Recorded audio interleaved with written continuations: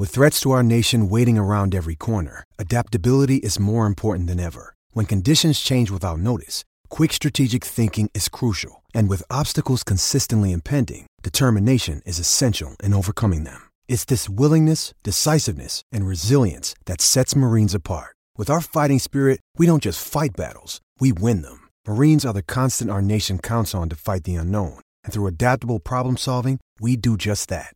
Learn more at marines.com. Empire.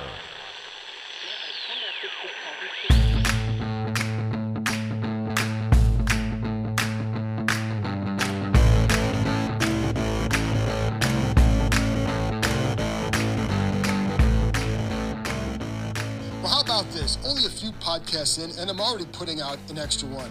This is not an emergency pod. It is a bonus pod. There were a couple areas I couldn't really get into in the last podcast, and I still wanted to address them before we kind of got a lot of distance between from the time where all this stuff happened.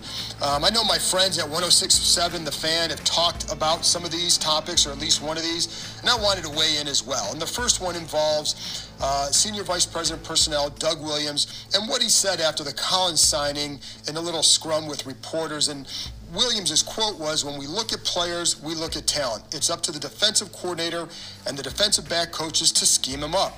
We're not in the room with the scheme. I don't know exactly what the scheme is."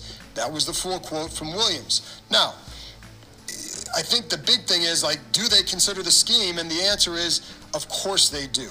I'm not sure exactly why Doug said that. It may be that Doug doesn't look at that. It may be that, he views it a little bit differently, and you get the talent in there and you figure it out. But I do know that others in the building absolutely look at the scheme when they're signing a guy. And here's a few things I know, and these are based on conversations I've had over the years, so it's not just some new topic for me.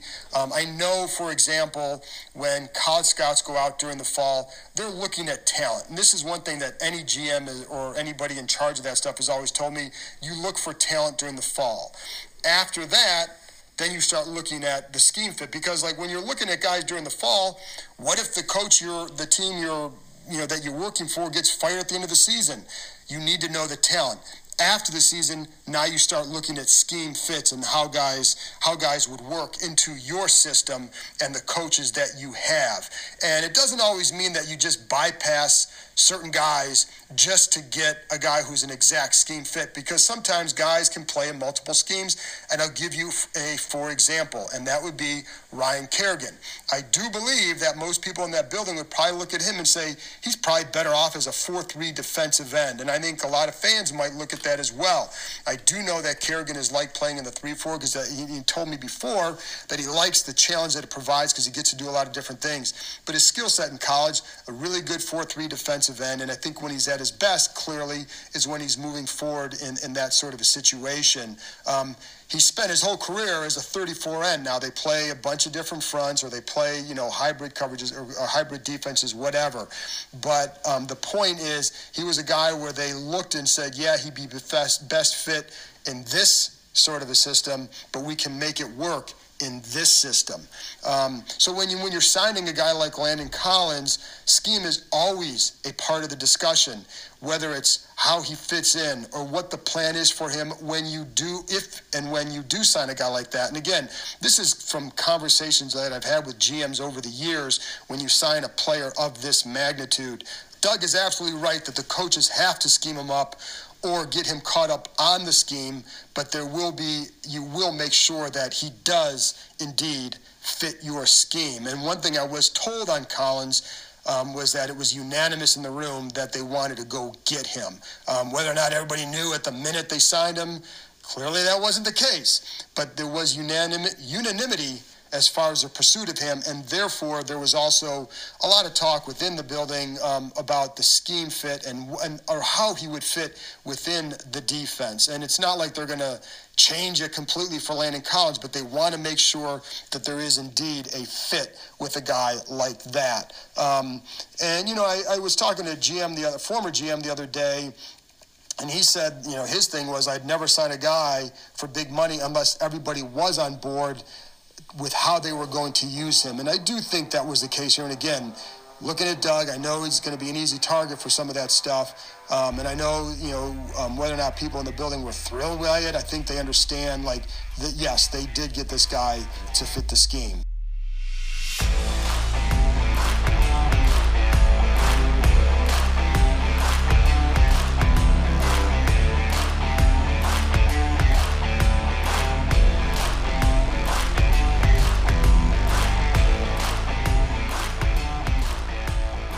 Another one that I want to talk about, and this was kind of a bizarre situation last weekend.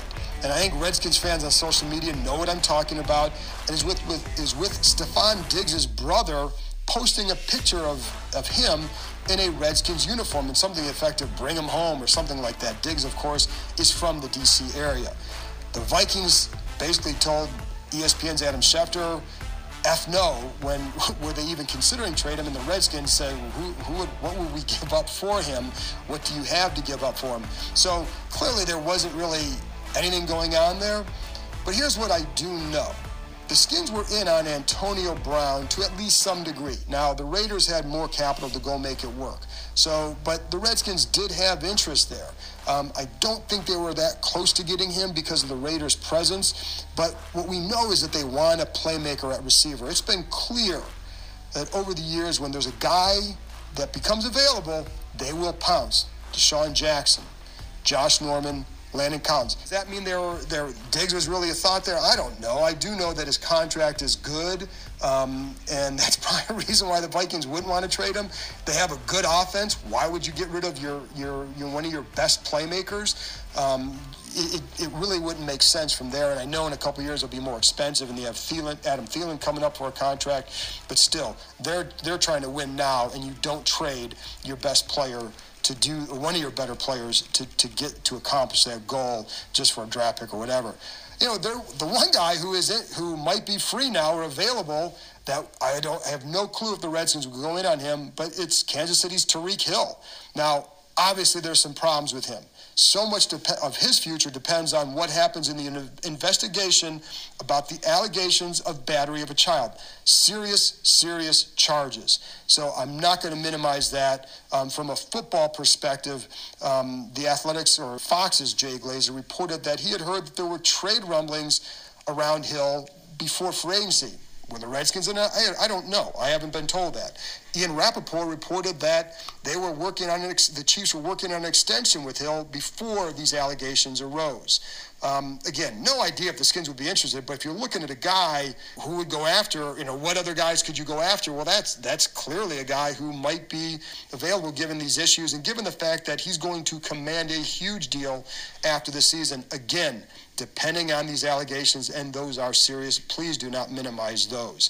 But the point is, too, there aren't many playmaking veteran receivers available, which is why the internet sleuths were hard at work trying to figure out the meaning of Diggs's tweet or the social media posting, and that's how we ended up here.